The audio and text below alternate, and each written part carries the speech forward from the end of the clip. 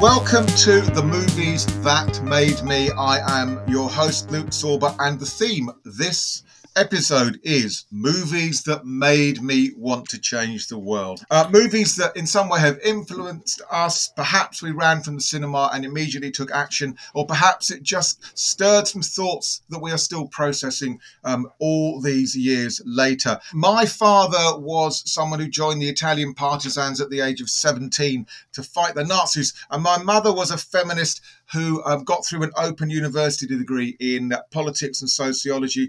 And my brother spent his spare time selling an anarchist magazine. So I was probably already cursed, doomed, destined to be someone that wanted to change things given that family background. But movies also played a role with me. Whether raising consciousness or calling to action, I can remember as a child wanting to change the school system. After seeing The Blackboard Jungle with Glenn Ford, Spare the Rod with Max Bygraves, yes, that Max Bygraves. It was a film against corporal punishment made in the 1950s. And Lindsay Anderson's If. As a teenager who spent many evenings and afternoons at the National Film Theatre, All Quiet on the Western Front, Jean Renoir's La Grande Illusion and Kubrick's Paths of Glory made me furious how battles between national ruling classes overwhelmingly sacrifice the working classes. James Dean in Rebel Without a Cause made me want not to repeat the mistakes of my parents, and now my children wish to escape from mine. Sergei Eisenstein's Strike, Paul Robeson in Proud Valley, and Sally Field in Norma Rae fueled my continuing loyalty to the trade union movement as a progressive force.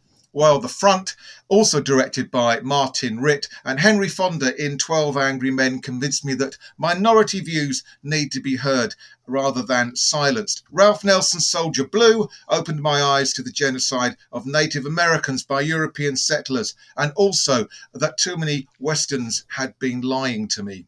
Norman Jewison's In the Heat of the Night with the late, great Sidney Poitier, and Horace Ove's Pressure put racism in the US and UK at the front of one's mind. John Schlesinger's Sunday Bloody Sunday and Midnight Cowboy showed that if one does not have freedom over one's own body, can freedom exist at all? Marlene Goris's A Question of Silence provided a furious riposte to misogyny. Marco Ferreri took on consumerism in La Grande Abbuffata. Fassbinder's Fear Eats the Soul foregrounded the plight of the migrant worker. Ken Loach's TV play Cathy Come Home, that of homelessness, and Truffaut's Les 400 Coups of disaffected youth. Any Movie Bay, Louis Buñuel and Federico Fellini warned us about the vices of the church, as did Vittorio De Sica's and Satyajit Ray's on the injustice of poverty. Jean-Luc Godard took on capitalism, Lena Wertmüller, fascism, and Silkwood and Erin Brockovich had a working class woman taking on an industrial giant, poisoning people for profit. While Claude Faraldo offered us an anti-hero against pretty much every aspect of modern society, the eponymous mute, priapic and anarchist cannibal Themrock, starring the late Michel Piccoli. And when I spoke to a class of 20-year-old drama students and asked them, they called out the titles Free Willy, Avatar and The Imitation Game. Films which, if you think about it, cite concerns around animal welfare, environmental destruction, and trans rights. And those films are without mentioning the four fantastic films chosen by my two equally fantastic guests, which encourage them to leave the cinema and remake the world. Well, let's find out if it did or it did not. Those guests are architect, former theatre board member, but it still means a lot to him, political campaigner and psychotherapist Anshu Srivastava, plus novelist, director, performer, LGBTQ plus activist, and a fellow psychotherapist, Stella Duffy. Welcome both, and thank you not only for being here, but for sitting very quietly through my very long introduction. You were so polite. You were, because you must have wanted to join in at many stages or to stop me. One or the other, or a bit of both. Bit of both, Luke. It's over to you now. So that's my canter through films that I remember from about the age of 14 onwards, when I started to immerse myself in cinema. And I noticed that two of the films you've chosen are about adolescence, and they are about adolescent boys. And when I was listing those films, I was remembering my adolescent boyhood. However, this part and the rest of the show isn't about me, it's about the two of you. And Anshu, I will ask you to mention the first choice of the two movies that you're bringing to us to talk about. Before you tell us a bit more about the film, I would like you, if you don't mind, to tell us a little bit more about what you were doing and what sort of person you were when you saw this film for the first time. Well, when we were asked to think of films that made us want to change the world, it had to be something from when I was 17 years old, because that was very important to me at the time. And so both the films I chose were from my teens. The first one I saw in 1981. So I was in my first year of my A levels. I was living in Salford in Manchester. My family had uh, immigrated to Manchester in the late 60s from India, and I was growing up in entirely white environment. Of the 2,000 children that were at my secondary school, I was the only one that wasn't white. And so you can imagine that had quite a profound impact. I was looking, I suppose, really for something to identify with, because I was such a outsider. Mm. And the first film, which is Gregory's Girl, made by Bill Forsyth, may seem like a strange choice, given it's a very small scale and sweet kind of romance about teenage children in Glasgow. But it was a film that I could entirely identify with. It felt like it was the first time I was seeing other children, a school, an environment, a playground, a street, a park that looked like the ones that I was growing up in. And the fact that it was set in Glasgow in, I think, Cumberland, uh, an entirely white neighborhood, working class neighborhood, um, absolutely chimed with my own experience. It felt like the next day I was going to school was the same type of corridors and teachers and gyms that were part of my life. So you've described the landscape Mm. of the movie, as you say, chiming with your own. Within the movie, how Gregory, this sort of awkward, self-conscious teenager who's trying but not necessarily achieving in his football career, and trying, but we don't know whether he's going to achieve in his romantic career.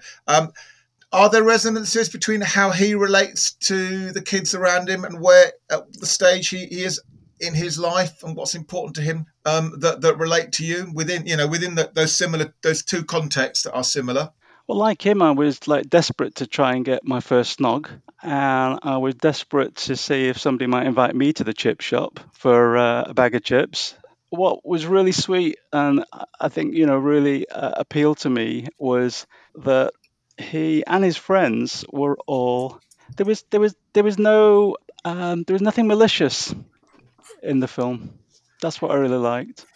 And so many other kind of teenage films that we were watching around that time that were coming from across, the pond, like Porky's and Kentucky Fried Movie, and always had this kind of mean streak in them. Mm-hmm. And I really liked Gregory's Girl because it didn't have that, and the characters were complex as well because they were looking forward to a life, and that really, meant something to me actually, and I think that's why it was so important, because not only could I see myself in that environment, there was something very hopeful about it. Stella, do you remember the film? Yeah, I do. Sorry, Anshu, but as a teenage girl, I found it sexist. And as a grown woman rewatching it last week, I found it even more sexist. Even though it was made in 1981, even with 1981 sexism, I get it's fully male-centered. It's about the male characters. There's no genuine perspective from either of the two girls, really. But what I found most depressing was the casual sexism of it. Watching it now, but I know I found it shocking at the time that it was getting such a positive reception. And I could see why all the young men loved it.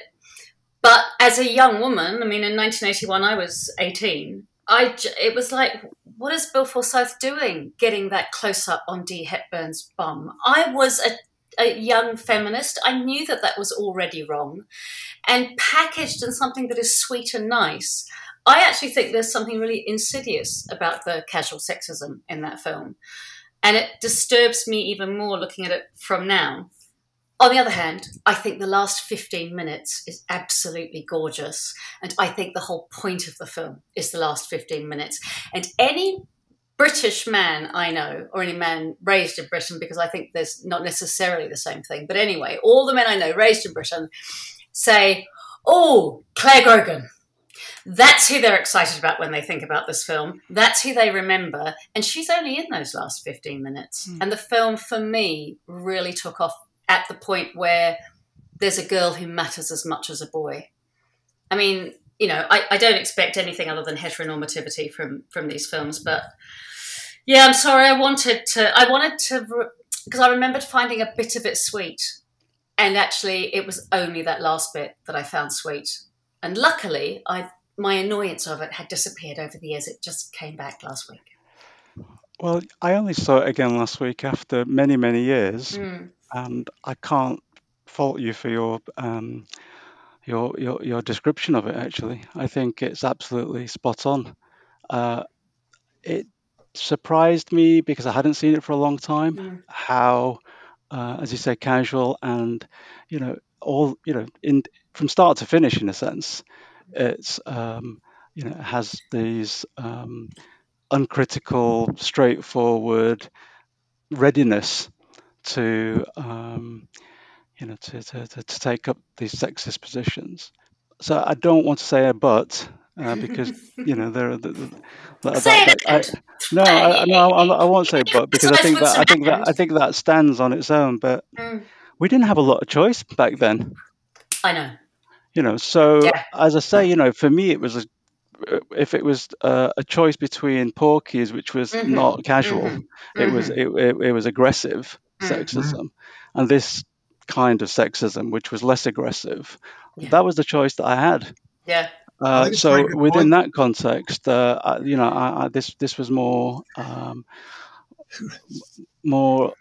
something that I could actually identify with. But nonetheless, yes, to everything you said. I was actually thinking about it when I was watching it last week. I was thinking, Saturday Night Fever was out in 1978. Right, so it's only 3 years earlier, and it's not dissimilar in age. Yes, they've all left school, but they're not dissimilar in age. And actually, of course, I mean, Saturday Night Fever is also, imbued with sexism, but it's pointed out.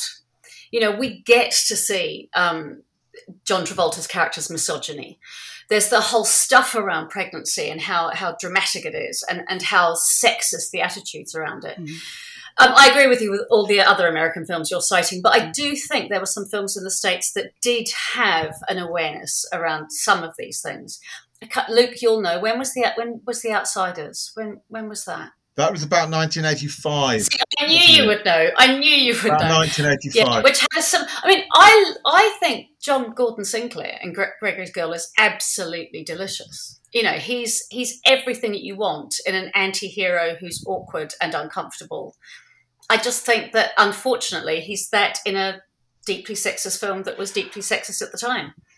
Well, One thing I would say to contrast the two movies you've mentioned is that, because I'm a big fan of Saturday Night Fever and I saw it when it came out, uh, is that Gregory has not yet lost his innocence, but Tony Mm, Manero definitely has. true. And so I think one has to look at those films as a kind of almost like a before and after, Hmm. being introduced to the real world of you know, boys and girls, and men and women, and mm, the straight world. Yes, that's a given within those two films. Nevertheless, Danny Boyle managed to carve out something that still holds up with our more progressive modern values. When he put on the 2012 London Olympic sort of opening show, he used a clip of Dee Hepburn playing football uh, in that. So what he took out was the fact that within that film, it showed that girls could play football as well as boys. In fact, Dee Hepburn's character, Dorothy, is the best footballer in the school. So it's just interesting how when he looked at the source material, mm, he did manage to find something that perhaps stands up to the contemporary view, mm. whereas the rest of the film is as you've described it. Well, I think another important part of the context was um, going to the comprehensive school and the community I grew up in. We weren't watching films other than the films that were on TV. Um, Going to the cinema was few and far between. And so, I mean, it was interesting, hearing Luke about your, kind of, kind of gallop through all these important films. It was much later that I came to those films. Yeah. So um, there was something that was pointing me towards those films in Gregory's Girl. You know, the kind of way that the adults were portrayed in this um, rather they were more childish and infantile and stupid than the children.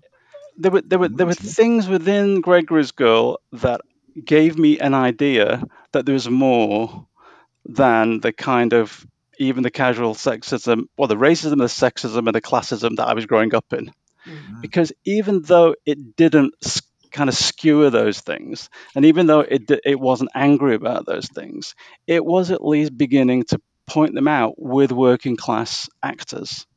It was at least beginning to think about a family where they, for example, it's interesting that the mother doesn't appear in the film.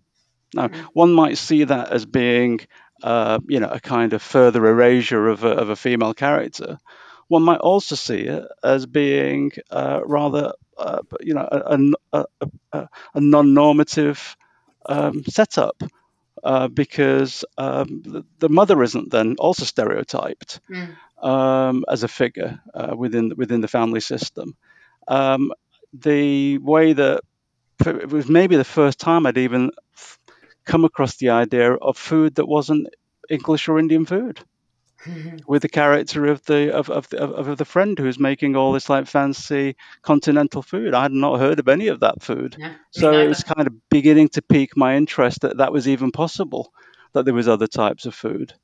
The idea, even though it was again very very limited, and can be certainly seen today as problematic, that the kind of the leering from the teachers was actually something that was at one hand kind of condoned, but at the other it was actually quite close to an experience that we were actually also dealing with. Mm, We were asking questions about our teachers, what was actually going on with it between adults and children, for example. um, so it was at least touching on subjects that I hadn't really come across before, not in film, and not certainly in a film where I could see myself or the people around me in that film. Um, and it was often very funny as well. So, yeah, I think from the perspective of looking at it, as we are today, I agree with everything that has been said, but um, it was still quite radical for me mm, when I was 17. mm. So we'll move on from Gregory's Girl, but we'll stay in the world of adolescence. When you were talking about contrast with American teenagers, I was thinking of all the John Hughes films, and much as I really enjoyed them, they are sort of unnaturally good-looking suburban middle-class characters. Oh, come on. Molly Ringwald in Pretty in Pink is intentionally working class. She's American working class. Come on. Yeah, and and she also has a very interesting relationship with the her single parent, lone parent, who was her father, which does sort of set it out differently. But the actors, many of whom went on to become what were they called, the Brat Pack, Yeah, are drawn from a different sort of cast. And I say that, I use that they're word. lovely, good-looking, nice white middle-class American kids. Absolutely, yeah. Then the boys and girls in that film. I'm interested in these sort of transatlantic, sort of contrasts. The Outsiders, on the other hand, is a film that you mentioned earlier, which deliberately looks at people who live either side of the tracks. But it has to do it in a stylized way to get away with it, which is it's also filmed in a retro way and it's in black and white. There's definitely more pimples in Gregory's Girl than any of those other films that you've mentioned. Yeah, you don't get way more pimples than Demi Moore crying on the floor going, I never believed I'd be so tired at 21. And those American actors are so buff. I was never buff as a teenager. Surely you were, Luke. Surely you were. I wasn't. I am now. Oh boy. Well I buff. wasn't then. So I'm going to move on to another movie that captures the experiences, and it's through the eyes of an adolescent boy. Stella, I hadn't seen this film. I've been meaning to, and as a result of you mentioning it, I've now had the pleasure of seeing it. So thank you. Very good. So, shall I talk about it? Yes, Is this the point? Okay, so this is Taika Waititi's Boy, and to be quite honest, it's not a film that made me want to change the world. What it is it's a film set at a time and place where I was all about changing the world and where I believed that the world desperately needed to be changed. So for me, seeing it in 2010 when it came out, it was like, yes, this is the thing. So it's set in 1984. Is that what you're saying? It's set in Aotearoa, New Zealand in 1984. It's set in the East Coast, which is, even now, still a very largely Māori populated place. And Anshu, my family emigrated somewhere in the late 60s from South London Council Estate to a small timber town in the middle of Aotearoa, New Zealand's North Island, where I was a white minority, albeit a colonised nation, but the people that I grew up with were largely Māori, Samoan, Fijian, Niuean. There were other white immigrants, Scottish, French, German, but my town was 70% Māori and Polynesian. And that has so rarely been shown on film as a kind of standard ordinary. Like my experience of growing up white, Pākehā, which is Māori for the white person, with Māori neighbours was like normal. It wasn't exoticized. They weren't the other because we were all at school together. And I'd never seen anything that did this culture, people who I have, grown up alongside working class Aotearoa New Zealand in the same way as I saw in this film. Once Were Warriors does, but it's very urban. Whereas there's also something just gorgeous about Boy, because yes, it's about growing up and yes, it's about change. But in New Zealand at the time, major political changes had happened. In 1981, the Springboks journeyed to New Zealand during a not worldwide boycott of South Africa by any means, but a pretty intense time. And for the first time in Aotearoa New Zealand's history, there was an absolute determination to make voices known that were against the racism of South Africa, and to use that to also point out the racism of the colonized nation in which we were living. So there was a hikoi, which is a march from a a colonised piece of land all the way down to Wellington that coincided with stuff that was going on around the Springbok tour. And these 3 years were when I moved from my tiny timber town, where I'm the youngest of 7 kids and the first in my family to finish high school, let alone the first in my family to go to university. I moved to go to university, and the year I moved to go to university was 1981. So I left this working class small town and went to university where it was all politics. For the next 3 to 4 years, it was just all politics. And so what I love about Boy is it is set in a time in New Zealand when everything's changing. And so you've got very traditional Māori tanga, Māori culture, which is represented by the grandmother who leaves at the beginning of the film. And then you've got the father character, who's played by Taika Waititi, who comes in and out of this child's life in terms of fantasy, but also in reality. And of course, the fantasy dad is nothing like the actual dad. And then you've got these kids who are just kind of living their life with hardly any adults around. They're just kind of getting on with it. And it's kind of precious in not dissimilar to Gregory's Girl, in this hopeful, maybe, where are we, edge of adolescence place. But what I just think is so phenomenal about it is there's one Pākehā character in it, one white person. And it's just like, we can do films like this, right? This is why I think it's so groundbreaking. So for me, emotionally, it's set at a time that really matters to me and a place that really matters. But politically, in terms of making films like this is a film about people of colour who have been colonised for coming up for 250 years, made by one of those people of colour, and it's got one white person in it. I mean, that's a groundbreaking film just in that place. And the white guy's nice. He's just a bit dorky and a bit dumb because he's a teacher. That's where I am with that film. It moved me immensely, and I saw it. It was on, I think it was at the Barbican, and Waititi was talking about it. And it was just really cool to hear him speak about it and how important it was for him to show that time as well.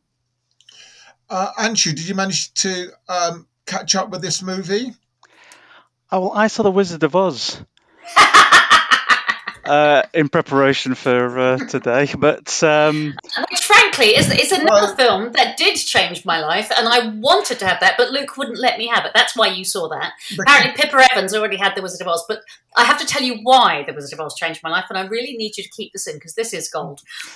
People say that The Wizard of Oz is about Dorothy saying, "There's no place like home," and they go, "Oh, that's because home's really lovely. That's because home's really gorgeous." She's not. She's saying there's no place like home because we can never go back. We cannot go back to what home was before we left it. And that actually joins up brilliantly with Boy, because that was my home that I left. And of course, time's passed, so I can't go home to that either. I mean, what is interesting is that, both the films remind us of the home we grew up in. And also the film that you chose only has the one white character, and that was very important to you in that film, given the context and the history of the country and how the film was made. And the film that I chose didn't have any black characters in it at all, but I could put myself into that film, even though it was. It wasn't obvious to me at the time what that allowed for me, but to be allowed to feel that there was a space was ironic, actually, and I think part of the kind of coping strategy as well for dealing with that kind of situation. It's interesting to hear how it liberated something for you. But see, I think there's something about what you're saying there, Anshu, that is about how when we are already other or othered by the mainstream, we have to dream ourselves in anyway. So you had to dream yourself in to Gregory's Girl in whatever ways you could. So you can grab onto this is what adolescence feels like, or this is what working classness feels like, or this is what outsiderness feels like. From my perspective, it's always been looking in from the outside going, can I see some queerness in there that I could dream into? Because I'm always having to dream it into things, even now, obviously. or for both of us around class, can we see ourselves in that? I mean, similarly, I didn't have loads of movies in my childhood. We had one cinema in Tokoroa and 2 TV channels, and the TV finished at 10 o'clock at night, and the movies were on Saturday nights only, in the building around the back of the library. And, so it certainly wasn't tons of Pasolini, that's for sure. But dreaming, and hard though it is, because I think it takes extra work on our part, particularly when we're young, to have to dream ourselves in. But I also think as adults, it's really useful when we've done that, because it helps us as a writer, it's helped me understand telling other people's stories. It helps us be able to find our way in to other people's stories in a different way. So, which I don't recommend necessarily finding oneself on the outside all the time as a child and an adolescent, but I do think it can be useful. One particular aspect of the film that I found interesting was the credit sequence, the end of the movie, in which you have this mashup of Michael Jackson's Thriller, because Boy is obsessed with Michael Jackson, as many children of that age were around the globe, because he was such a global, had such a global reach, and the traditional Haka, and the two are kind of fused in. What did you think about that, Still? I thought it was wonderful. I absolutely loved it. Not only do I love that, but you've also got girls doing the haka, and traditionally, old school, girls didn't always, depends on the iwi, the tribe. But what's so cool about it is that it's that bit where you go, and you know what, Luke, when I watched it again, I thought, I'm so glad Luke will be seeing this, because he does love a bit of credits, right? And that there's this astonishing extra gift in the credit sequence. And it works, right? It really works brilliantly. And it's not a pastiche of Thriller. It uses Thriller. It uses elements of Thriller. If it does anything, it pastiches bits of the film that we've just watched. But it allows the haka to also have its place, and you've got all the young women and the girl characters doing poi, which is just it's really cool. It's a really lovely element. I mean, apart from it being dramatically and visually just really exhilarating, when I thought about it afterwards, I also thought it was a very, very interesting thought piece when we talk about dual heritage and cultural appropriation and so on.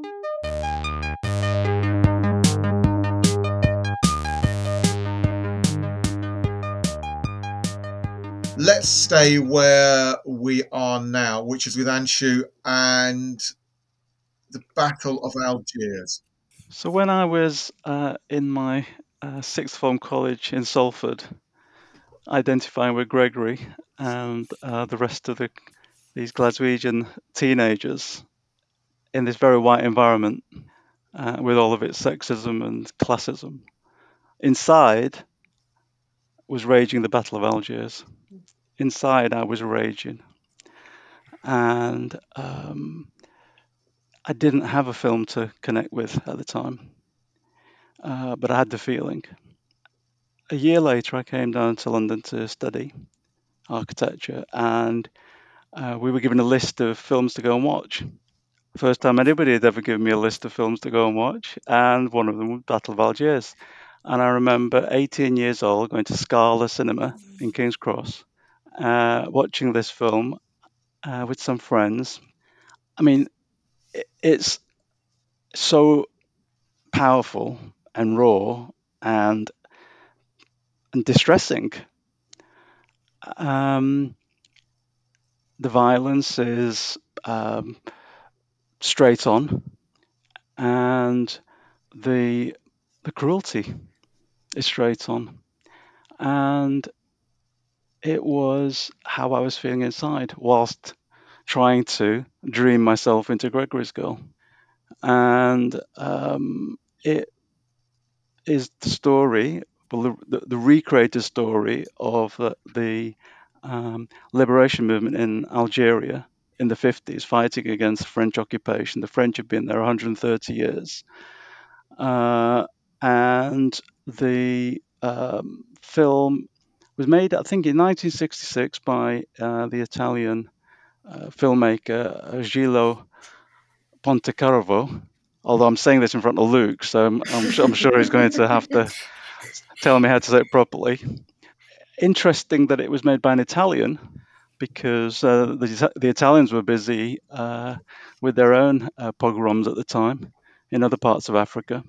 It was also interesting because whilst the Algerians, were from North Africa, they looked like me, and the films that, for example, Luke was mentioning earlier with Sidney Poitier and others, I'd seen those, and they were very important to me. And actually, the civil rights movement and the films that came out of America in that period were like super important to me. But this was the first time I had seen a political film with people that looked like me, and it was really, really kind of a turning point, I think. And I was angry. I was flipping angry. Are we allowed to swear on this podcast?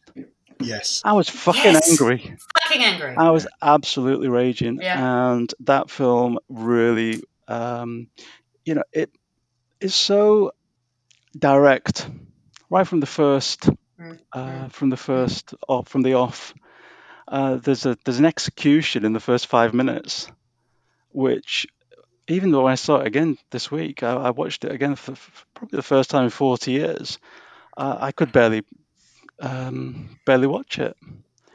So yes, I know that there's much to say about how it was made and the kind of style of it and the kind of the technique of it, but it was an outpouring of feeling for me. That's what it was.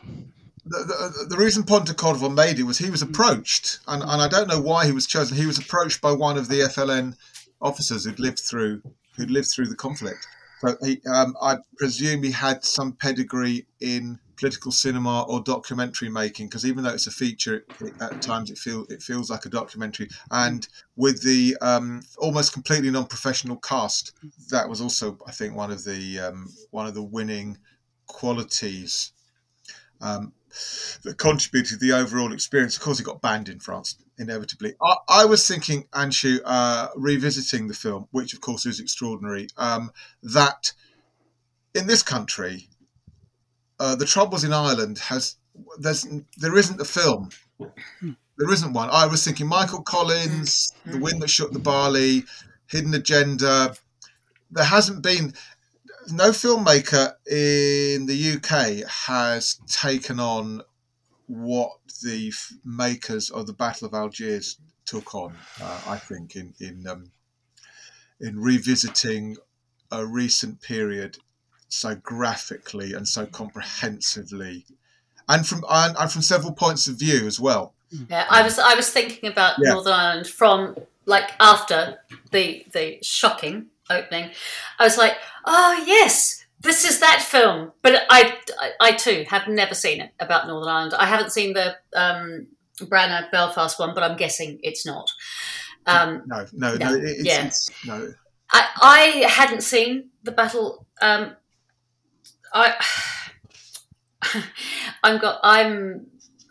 struggling with words for this. I found it brutal and amazing, and I mean, you're right, Andrew. It starts with an execution, but the execution is so French.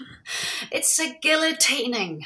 And I saw this last week, and I was like, and I had to stop the film, and in shock that it was happening and it was still a thing. And I don't know how I didn't know that, or how I didn't think that maybe they did, and they thought it was okay. That I'm not saying other countries weren't killing people barbarically as well. Of course they were, but there is something about it being a guillotining that felt particularly horrendous. It's the head removed. Anyway. But I just thought this was so layered, and actually for something made so relatively close to the event. You've got that amazing speech from the colonel saying, well, we were the resistance. We're not the bad guys. It's even where it's saying the French colonizers are the bad guys, these French colonizers who are being the army for the bad guys ostensibly, they get to say, yeah, but we were the resistance 10 years ago. 20 years ago, they get to put their case, which I think is really rare in a film like this. Normally you'll get one side or the other. And yes, it is absolutely much more from the independent side, which is the voice that needs to be heard. But to see the complexity of it, I think is amazing. And the fact that, yes, guerrilla warfare will kill innocent people. It will kill some teenage kids just dancing in a milk bar. It's not always, the good guys kill all the bad guys and only the bad guys. And that was so, I thought, phenomenal. There's, I knew Camus' writing about it, and I know that there's still, this huge discordance still with the people who are like, well, yeah, Camus is Algerian, but he's Pied Noir. He's Algerian who identifies as French. Camus moves to Paris and he's immediately singled out as black and he doesn't fit, so there's that. And Camus writing about, well, yes, great, let's have a revolution, but let's not have an Islamic revolution. As an existentialist, he doesn't want a faith-led revolution. He wants a revolution of the people. And that led to a whole bunch of 1960s, anger. And what I think is really interesting around this is it sort of touches on it being a faith-led revolution, but it doesn't really go into the full extent of what that might eventually mean in terms of how other Islamic revolutions have, and just considering Afghanistan at the moment, right?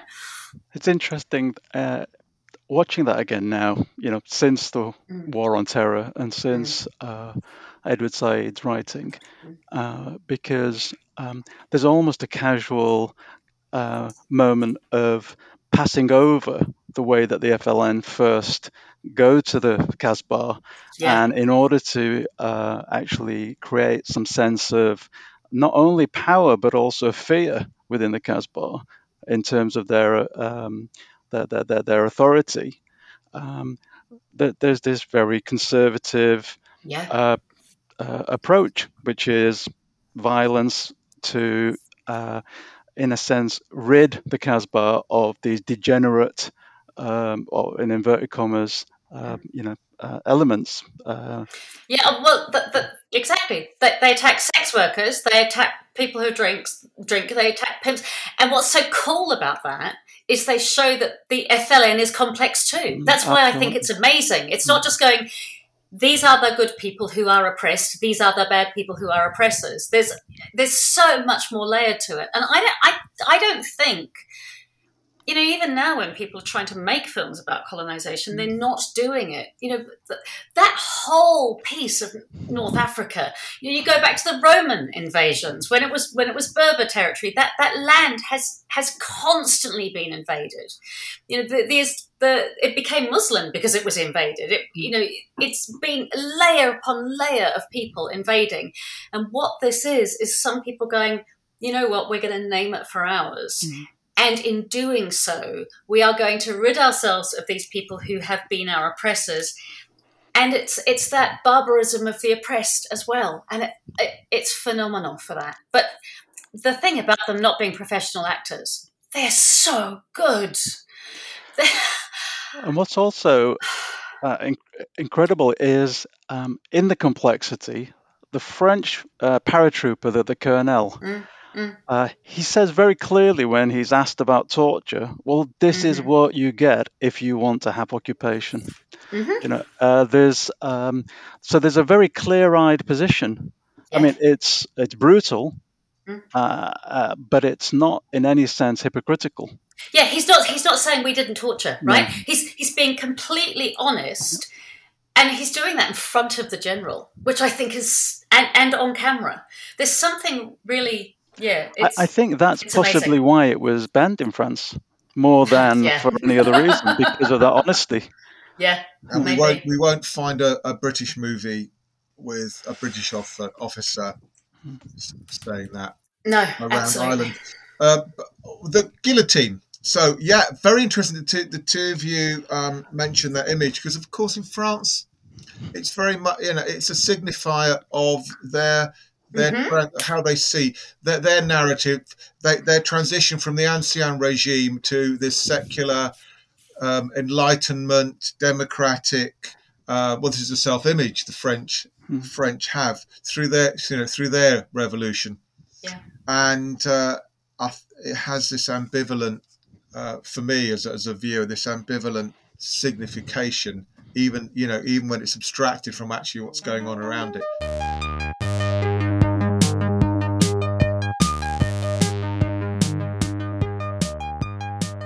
Our fourth film of the quartet, Stella.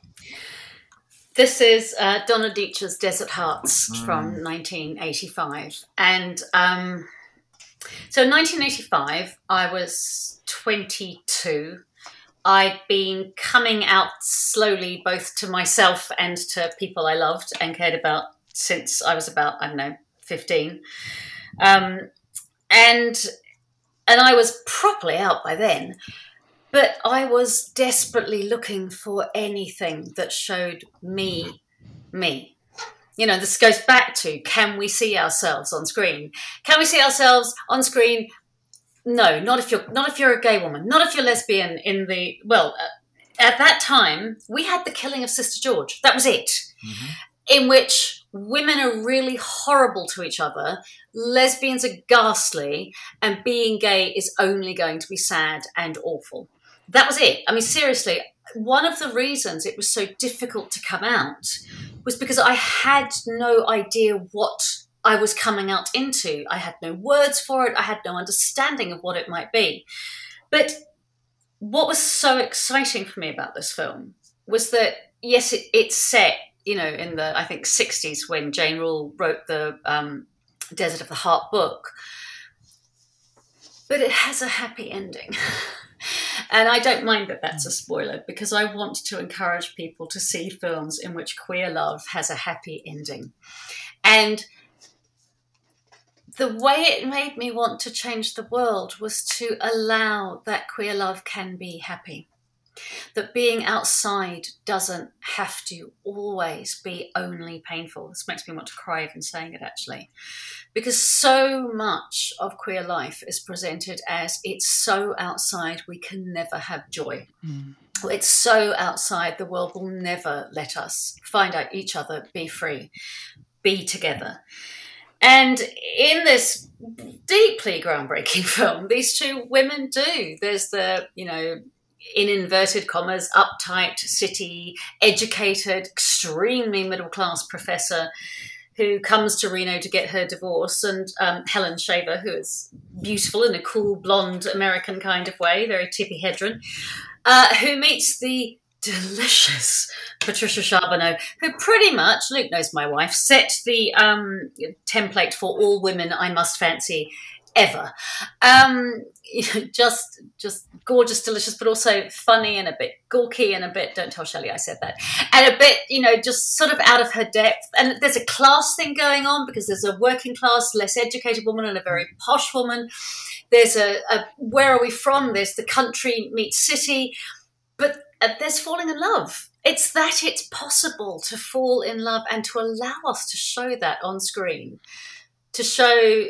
Oh, and also to show lesbian sex like it's not just, ooh, they cuddled and then they came.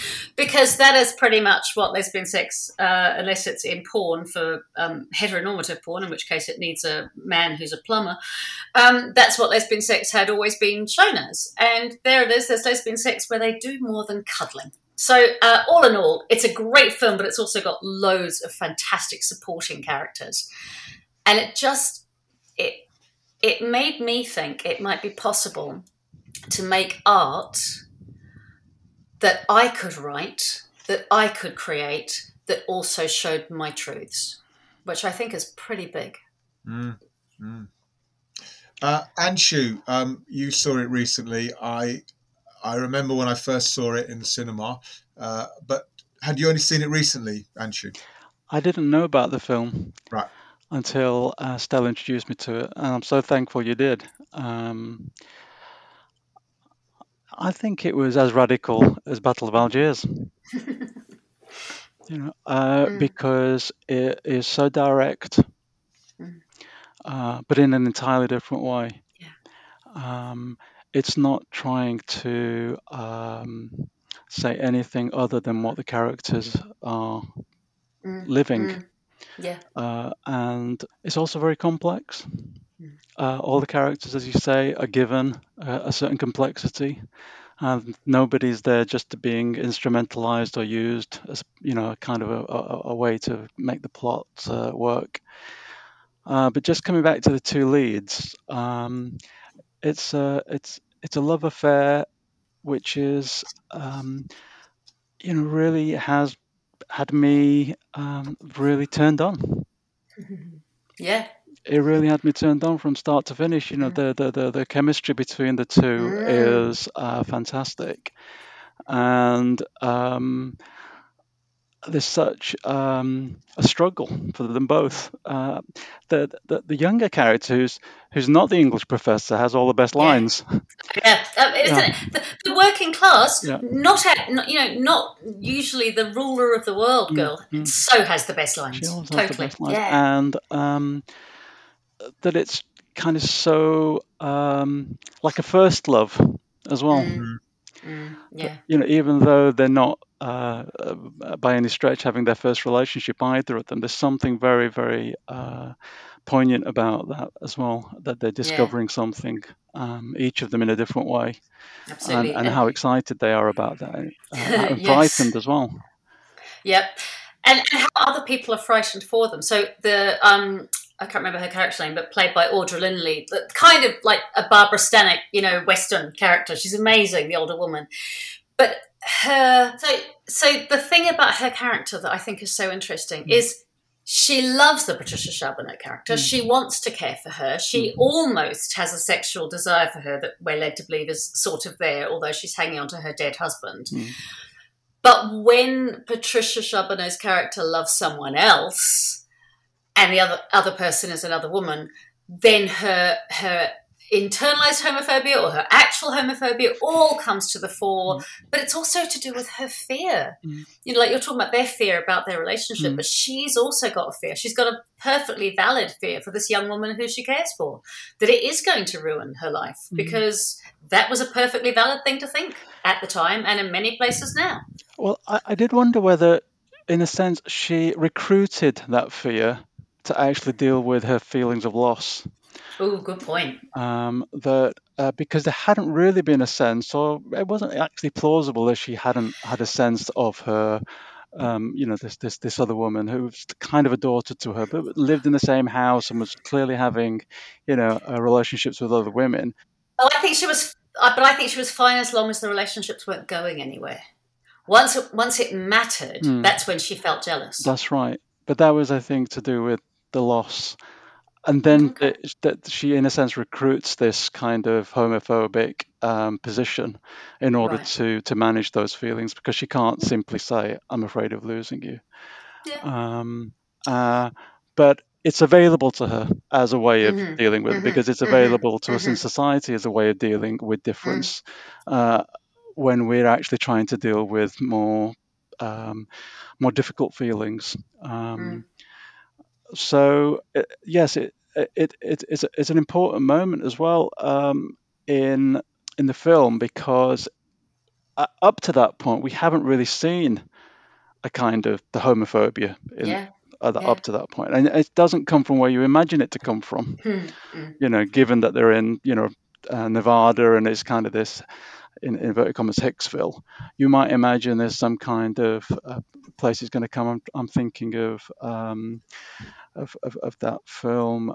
Boys Don't Cry. Yeah, Boys Don't Cry. Boys Don't Cry. And earlier in a previous episode, we talked about My Beautiful Laundrette, where the homophobia is very much incarnated. The homophobia and racism is incarnated in those those skinhead characters that are literally besieging the couple. But when it comes from the usual suspects, it's easier to avoid, as it were. Emotionally, when it comes from the mother figure, it's and this other woman, as you say, it packs a punch, actually. It does, and the obvious candidate is the good-looking young guy, yeah, who quite fancies, the older woman professor, yeah. and he just goes, "Oh, she won out again. I lost out." That's the kind of attitude he gives it, and he would have been the really cliched and obvious and kind of typical, and that's been written many times. So yeah, it's a beautiful film. It is a beautiful in both senses of the world. Of the world? Only the world was. Only the world was as beautiful as this film. But I mean, the outer and the inner beauty are in the movie. And here's a little interesting coda. Hollywood, particularly in the 80s, was trying to cram more and more sex into its product. However, this particular film, I think it was the Samuel Goldwyn Company, they tried to cut most of the sex scene out of it. Yes. Of course they did. Of course they did. Whereas elsewhere, they are doing the opposite. I wonder why. Well, that's a rhetorical question. We don't need answers.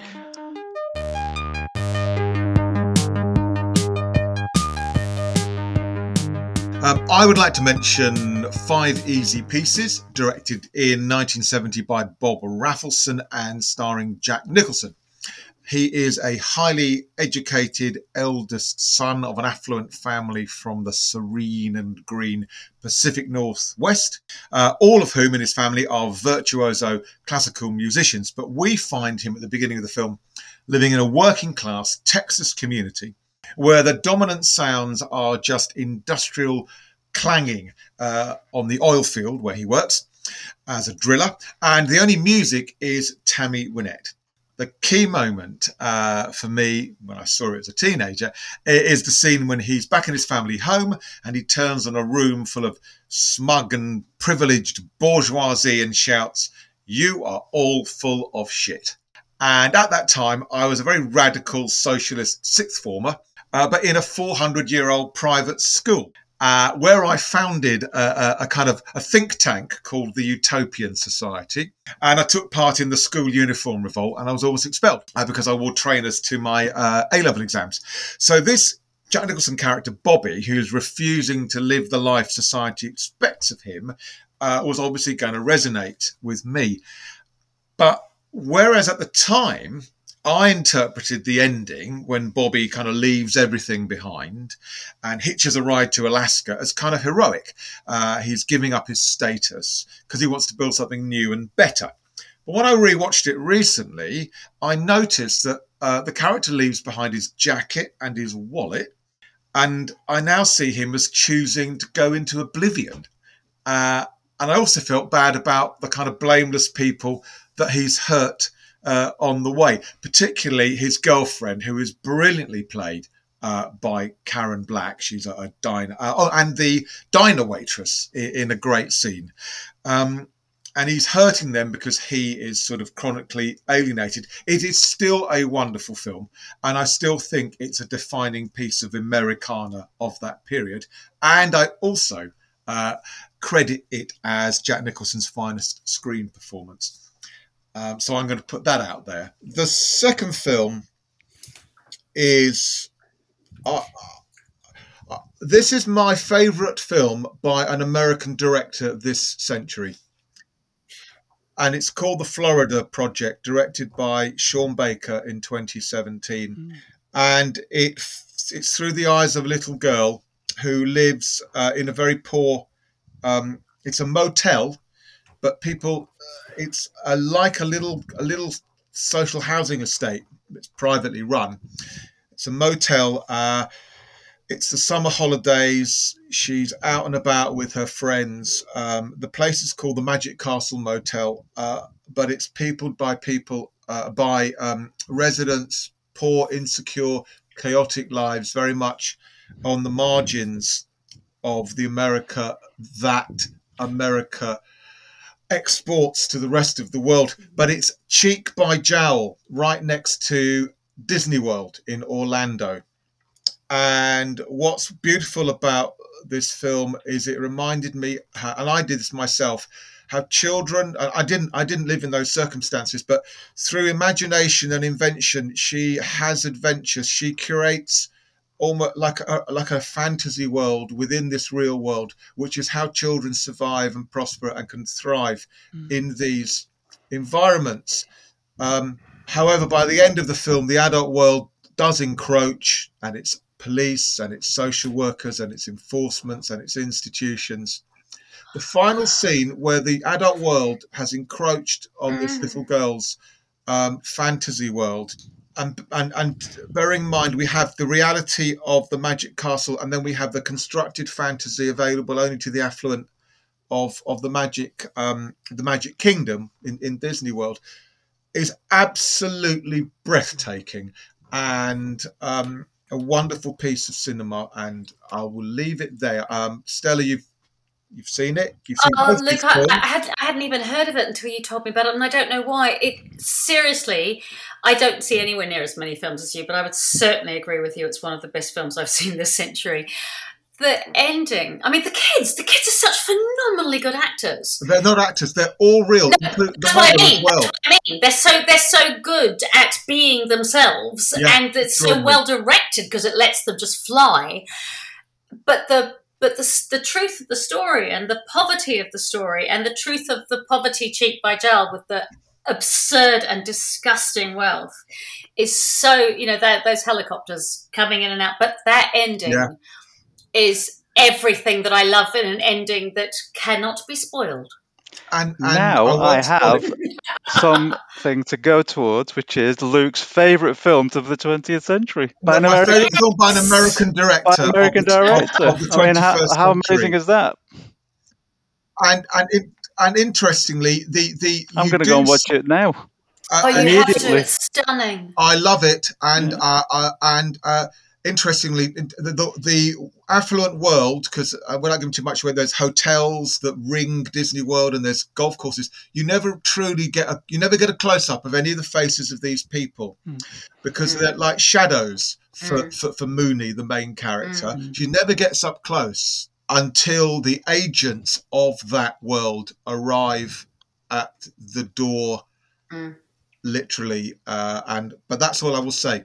Well, I hope those who are listening will be inspired to watch the films or rewatch the films that we've talked about. I know we're finishing, but I'm just going to say there's a thread here, and there's a thread that goes all the way through these, and it is about youthfulness and the encroaching world. So you've got in Battle of Algiers, you've got that child who's part of the team, right? Who's used all the way through, and he's amazing. And because he's a child adult, he's very much on the edge. He can get in and out in a way that the older men can't. In Gregory's Girl, you've got this, who am I, where am I? We're watching the nurse from outside at the very beginning, and they're trying to make their way into the world, and they only make their way into the world when they lie down on the earth, which I really love. In Desert Hearts, Patricia Charbonneau is the youngest character of the older of the women of the cast, and she's the one who's bringing the youthfulness and the joy. In Five Easy Pieces, you've got his I'm the son and I'm the rebel, but actually he's discarding the adult world that he wants to live in by going off to Alaska, and as you say, Luke, probably losing it because he doesn't want to have to grow up because he's just proved to himself that growing up is shit. And then you've got Boy, in which you've got both the possibility of the world exemplified by Taika Waititi's father character who is lying all the way through, but the children still play and the children still have the honesty. And so what we're saying is that revolutions can be made and new things can be created if we would allow the honesty and the openness of youth to infiltrate our agingness. Does that work? I have nothing to add. You've covered it all. I was just going to mention some more stuff about trains, but I won't bother because I will now say, Stella, thank you very much. You're very welcome. Thank you also for sharing with us movies that made you want to change the world. Until our next episode, from myself, your host Luke Sorber, and my producer Andrew Payne, I will say goodbye, and this was a Picard production.